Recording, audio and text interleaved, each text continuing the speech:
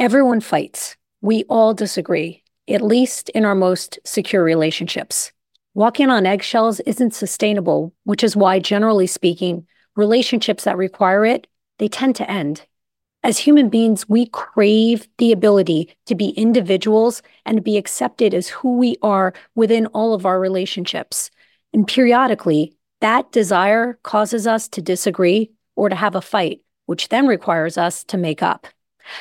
I'm Darcy Sterling, and this is We Need to Talk with Dr. Darcy Sterling. This podcast focuses on dating and relationships, but what I want to make clear is that just about everything we cover is applicable to every relationship you have. The same relationship skills and tools that make intimate relationships thrive are the same skills and tools you'll use professionally and platonically. The concepts are universal. So with that in mind, let's jump in. Today, making up. Making up after a fight is one of the most important relationship skills I teach, and it is a topic that is rarely discussed. Now, I get it. It's not sexy. It usually involves acknowledging that you made a mistake, and it's even harder when you don't think you made a mistake. I have been a practicing therapist for 27 years now, and I can tell you that I have never met a client who, day one, knew how to properly make up after a fight. It's why so often my clients come to me riddled with resentment because a wound that may have been unintentionally inflicted was never properly addressed. If it was addressed at all, it was done in a superficial way, an obligatory sentence or two that someone offered more to get past the disagreement than for any other reason. What results are half-assed apologies that can leave us with grudges or resentments. Sometimes we judge ourselves for those feelings because, after all, we did get an apology. Why are we not okay? Why are we not over it? There's a difference between an apology and a repair. A repair, which is the clinical term that therapists use, is what I want to discuss today. An apology happens to shut a conversation down. A repair intends to do just the opposite. It opens a conversation up. It's the act of going back to a moment of rupture. A repair involves hearing how you made the other person feel in detail using active listening skills. When you do this, you find something about the other person's experience that makes sense to you, and then you tell them why their feelings make sense to you. It's the difference between having a skinned knee and instead of putting a Band-Aid right over the dirty wound, you choose to clean the wound out first before covering it with the Band-Aid so it doesn't get infected down the road. The infection down the road is the resentment that happens when it's not done right. Now, for me, and for the clients that I've worked with over the years, the most important part of the repair is understanding that blame has nothing to do with getting it done right. It's not about eating humble pie or groveling or declaring that you suck while the other person was totally in the right. That's actually the kind of thinking that keeps people from doing it right. It's just about allowing the other person to share their experience with you. You invite them to tell you how they felt. And let me tell you, that is not easy.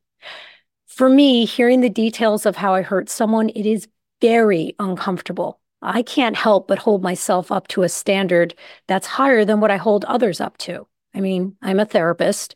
I've studied this. It is my life's work, and I should know better. But I am painfully human, and I unintentionally hurt people all the time. So how do you do this? This thing called repair. And if hearing how you hurt the other person will be hurtful or uncomfortable for you to hear, how do you tolerate it? I am going to tell you how right after these messages. I'm just kidding. We don't have any sponsors yet. Okay. So how do you do this thing called repair like a pro? You start by keeping the focus very narrow, because the more issues that you bring into the disagreement, the more things you have to close by the end of it. So what I'm suggesting is that if for no other reason than just so your work is easier, set yourself up for success by keeping the conversation very narrow and focused to one thing. Think of the agenda as needing to be as narrow as a laser beam versus wide like a spotlight. It'll just be so much easier. The other person's not going to get flooded with emotion. We call that kitchen sink fighting. When in the throes of fixing something in the here and now, we bring up shit from the past or ancillary things. So you want the topic to be very, very narrow. And then there are 4 steps. So the first step is that you must wait to be cooled off, both of you. And by cooled off, I mean thinking about your emotional discomfort as like a thermometer that's on a scale ranging from 0, which is neutral on discomfort. There's no discomfort whatsoever, to 10, which is the most discomfort you can imagine feeling. I want you to have this conversation when the 2 of you are below a 3. When you're dysregulated and upset, a part of your brain gets activated called your amygdala. And when you're in your amygdala, you cannot think strategically. You cannot keep your long-term goals in mind as you roll through the current situation that you're in. The amygdala does one thing, it keeps you alive, and it does it by choosing 3 options. It doesn't do fill in the blank, it doesn't do short essays. It literally can choose between 3 things: fight, flight, or freeze. You can't think your way through when you're in your amygdala, which is why I want you below a 3 on a 0 to 10 discomfort scale. Step 2, schedule a time to talk so that nobody is blindsided. Giving somebody the ability to choose when they discuss a topic is like you've just reduced the challenge by 25%. Person feels like they have agency. They feel like they got a vote. They don't feel like they've been bulldozed or ambushed. It's really, really important to give people the right to choose when they want to have a conversation. So you're going to schedule a time to talk when both of you are ready. I like to do it during daylight hours. I think that for most of us, we're more tolerant during the day. We have more energy during the day. We're less likely to be exhausted from our day. And I also want to make sure that you do this when you are completely sober, both of you. You can't try and repair if you've had anything in you, any substances. So no alcohol, 0, and no drugs. That's step 2. Now, step 3, someone talks first while the other person actively listens and engages in this thing I call, or we call, mirroring. Mirroring is a way of engaging in active listening that slows the conversation down. And in slowing the conversation down, it causes both people's nervous systems to relax. It allows you to be in tandem with the person you're speaking to rather than being in your head imagining what you're going to say in response to what they're saying. And here's how it goes. You're the listener. They're the talker. Every couple of sentences, every 2 or 3 sentences that they say, you say. So what you're saying to me, and you can signal with your hand, if you're not watching this, if this is just audio only, I've brought my hand up to my face for a second, which signals to the other person that I'm about to speak without creating another interruption, which could feel like a rupture again. We're not trying to complicate this. I like to hold my hand up and say, so what I hear you saying is that when I ran out the door and you were still talking to me, it made you feel XYZ, right? And you say that back to the person every few sentences to make sure that you heard them right and that you're understanding what they mean to be communicating. Because in communication, so often we speak in fragments with one another. So the speaker doesn't even always know if they're expressing themselves in full sentences and fully providing context to what it is they're trying to communicate. So when you mirror back to them, you're essentially boomeranging right back to them what you heard them say. And if they left out some words, they have an opportunity to fill in those gaps. And again, once you do that, you signal to their nervous system that you're not here to debate. You're not here to win. You're not here to rush through what the experience was like for them. Their nervous system is going to calm down. And believe it or not, that's going to calm your nervous system down. Because Part of the reason that we talk on top of each other is because we're not sure what to say. And I'm giving you a roadmap of what to say. You just repeat back what you heard the other person say. Now, it's really important that when you repeat it back, you not repeat it back with any commentary. I like to say you're paraphrasing, but really, my wife, the couples therapist, who's an expert at this, tells me that it's not about paraphrasing, because paraphrasing is literally putting someone else's thoughts into your own words. The correct way of doing it is to literally give them back almost exactly what you heard them say. When we start replacing their words for our words, we can get into some trouble. So avoid that. And then at the end of that, you ask, is that right? And then the person either says, yeah, that's right, or no, that's wrong. Now, if they say it's right, what I want you to do then is I want you to tell them, okay, please continue, or okay, got it. It's more about looking like you're ready for them to continue than anything else. If you got it wrong, you have to ask them to rephrase what they said, because presuming that you heard what came out of their mouth and you don't have an auditory problem, you need them to rephrase it because you didn't understand what they meant. So simply saying, I say simply, because it is simple, but until you have this language, this is impossible. It's like climbing Mount Everest. So saying to them, would you mind rephrasing that? Or, okay, could you rephrase that? And looking earnest, like you really want to understand what they're saying. And then the person rephrases it, and then you volley it back to them. And you do that until the person is done talking.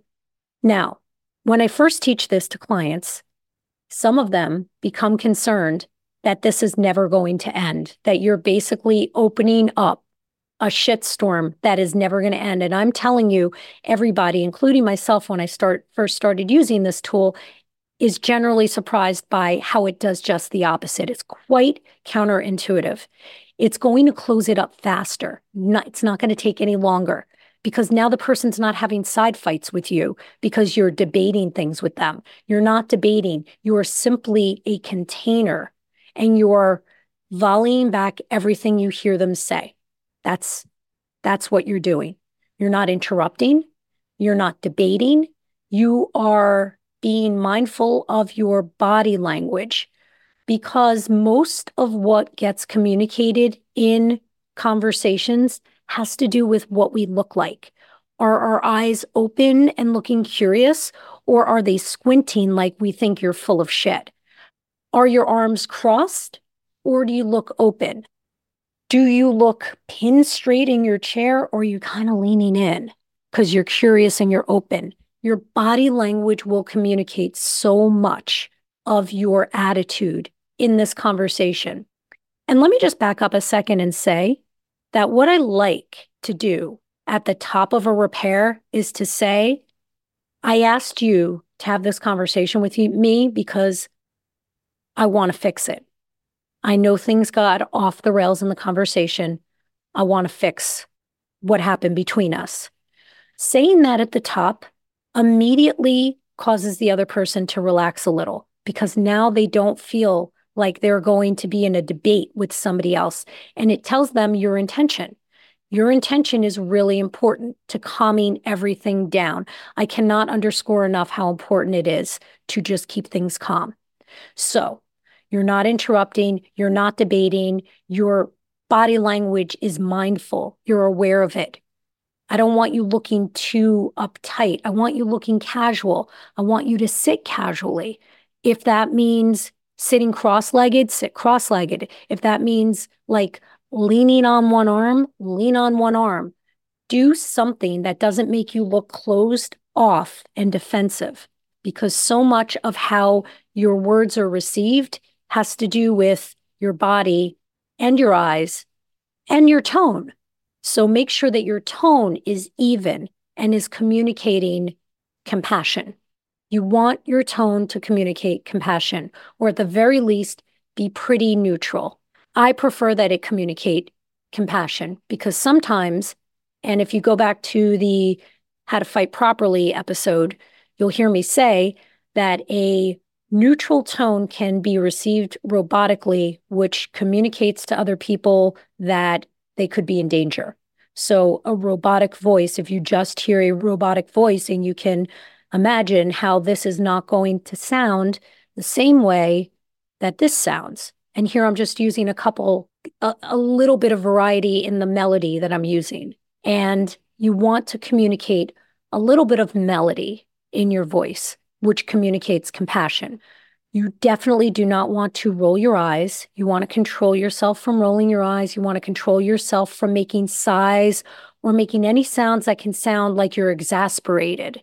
And if you accidentally leak one out, just acknowledge it. Just say, hey, I was just breathing. If that sounded fucked up, I didn't mean that to. Let the person know. Calling yourself out, by the way, acknowledging that you just did something that could be read inaccurately goes a long way. When the person talking is done, then you move to the validation part. Validating is when we tell the person that what they're saying makes sense to us, even if we don't agree with them. And I got to tell you, so often we don't. It's not about seeing it identically. It's not about being symbiotic with the person. It's about showing the person that you have the capacity to put yourself into their shoes and find something about what they said that makes sense to you. So as you're mirroring, you're mindful of remaining aware that the next step is validating. So when they say something that makes sense to you, hang on to it because you're going to use it now. Validating explains to the person why what they're saying makes sense to you. It goes like this. Here's the sentence stem that you're going to use. Well, it makes sense to me that you felt cut off when I ran right out the door while you were still talking because you were still talking, and that made you feel not listened to, disregarded, maybe disrespected. Whatever the person said as they're feeling, that's what you're going to put in to the sentence. It makes sense to me that you felt, insert their feeling here, because tell them why it makes sense to you. You only have to do that about one or two things what the person says, and then you're going to see such a difference in their capacity to be there for you and to hear your side of the situation, which is when you switch roles. So when you're done, you're going to ask the person to hear your perspective, and you're going to ask them. So here we have a decision point. Ideally, the person knows how to do this also, but so often with my clients, because I only work with individuals, I do not do couples counseling. So often with my clients, they are the subject expert in how to do this, and their partners are not in therapy. So I generally do not guide my clients to expect the person that they're repairing with to know how to switch roles. But at least the person has de-escalated enough that they can hear your perspective.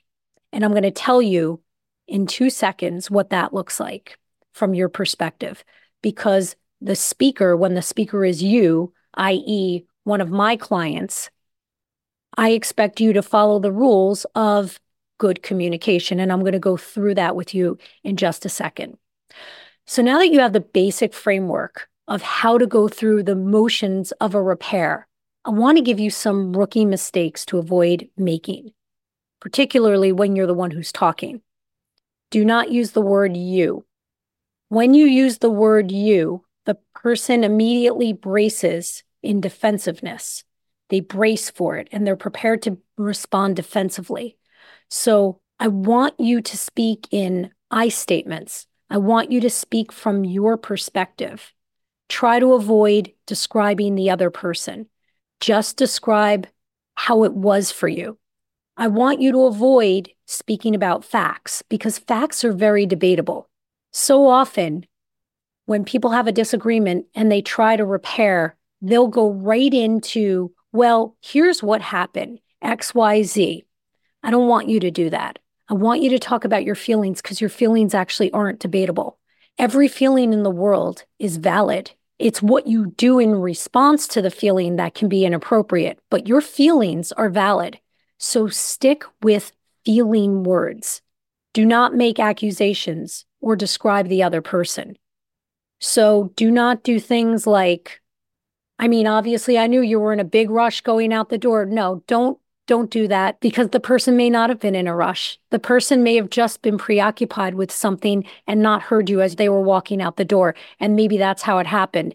And now if you say to them, I know that you're always in a rush during the day when you're going out the door to go to work. Now you've got a secondary thing to fight about. I don't want you describing the other person. I just want you to describe what it was like for you. Well, I was looking forward. I actually was following you out the door because I wanted to say goodbye and remind you of a few things to do for yourself. And I felt cut off. I felt disregarded. I felt like a burden and uncared about. That's what I want you to say. And I don't want you to assume that you know what the other person's intentions were. Focus on yourself. Here are rookie goals that I want you to aim for. I want you to speak in I statements, as I said. Speak about yourself. I want you to discuss your feelings whenever possible in place of facts, again, because they're not debatable. And I want you to try and keep your voice calm. Keep your volume modulated and keep the intensity out of your voice.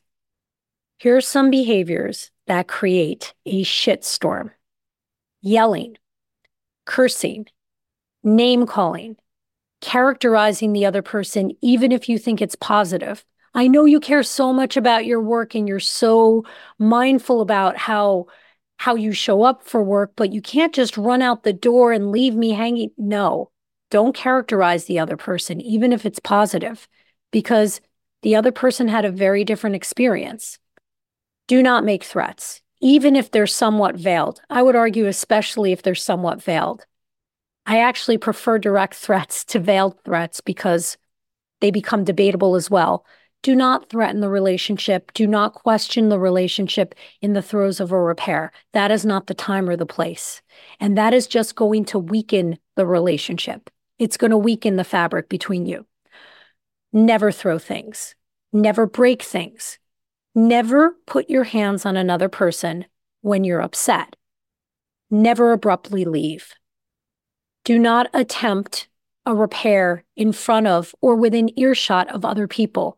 Repairs always have to be done privately, and they shouldn't be done in a public space either, because it's a vulnerable thing, and people are self-conscious about who's around them, as they should be.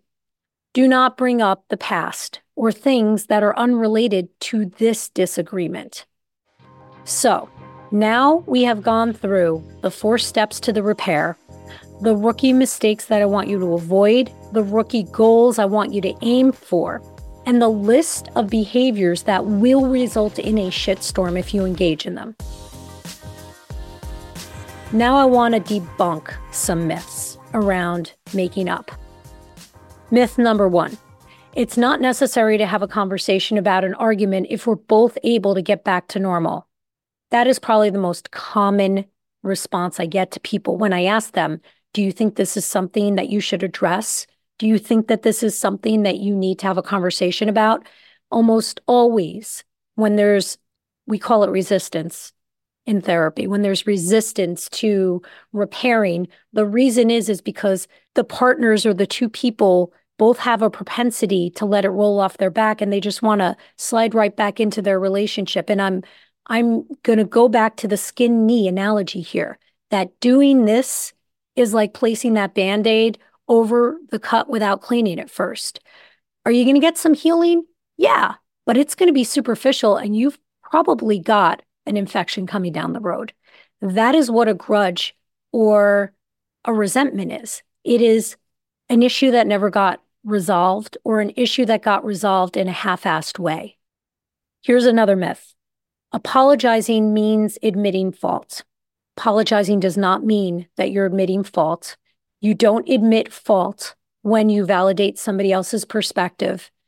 Apologizing is just about acknowledging the impact that your actions had or inactions had on the other person. It's not about admitting or finding fault. In fact, I don't want either one of you finding fault with the other, which brings me to the next myth, which is making up is all about one person winning and another person losing. It's about explaining to the other person the extent to which they were an asshole. That is so wrong. That's a capital W of the wrong. In healthy relationships, both partners win in a disagreement. They come out feeling heard, better understood, and the relationship actually feels more secure when it's done right. And I would argue even a sloppy repair that follows this format is going to make you guys feel better than you've ever felt before trying to make up. Myth number 4, I need to wait for my hurt feelings or angry feelings to pass before I can make up. I can't do it if I'm still pissed off or hurt. Listen, making up is more of a decision than it is a response to a shift in your feelings or suddenly finding yourself bursting or having feelings of forgiveness. In relationships, the most important thing is creating and maintaining safety and security for the people that are in that relationship. The longer you require your partner to sit on ice waiting to resolve an issue because your emotions have to regulate, or you're waiting for this magical feeling to happen inside of you so that you can then address and repair from the rupture, that is a recipe for disaster. The longer you require your partner to sit on ice, waiting to resolve an issue, the more strain you put on the fabric of that relationship, I would argue. Not even I would argue. This is a fact. This has all been researched, and this is all rooted in fact. Can you wait hours or days? Of course. Should you wait weeks? Here's what I'll say.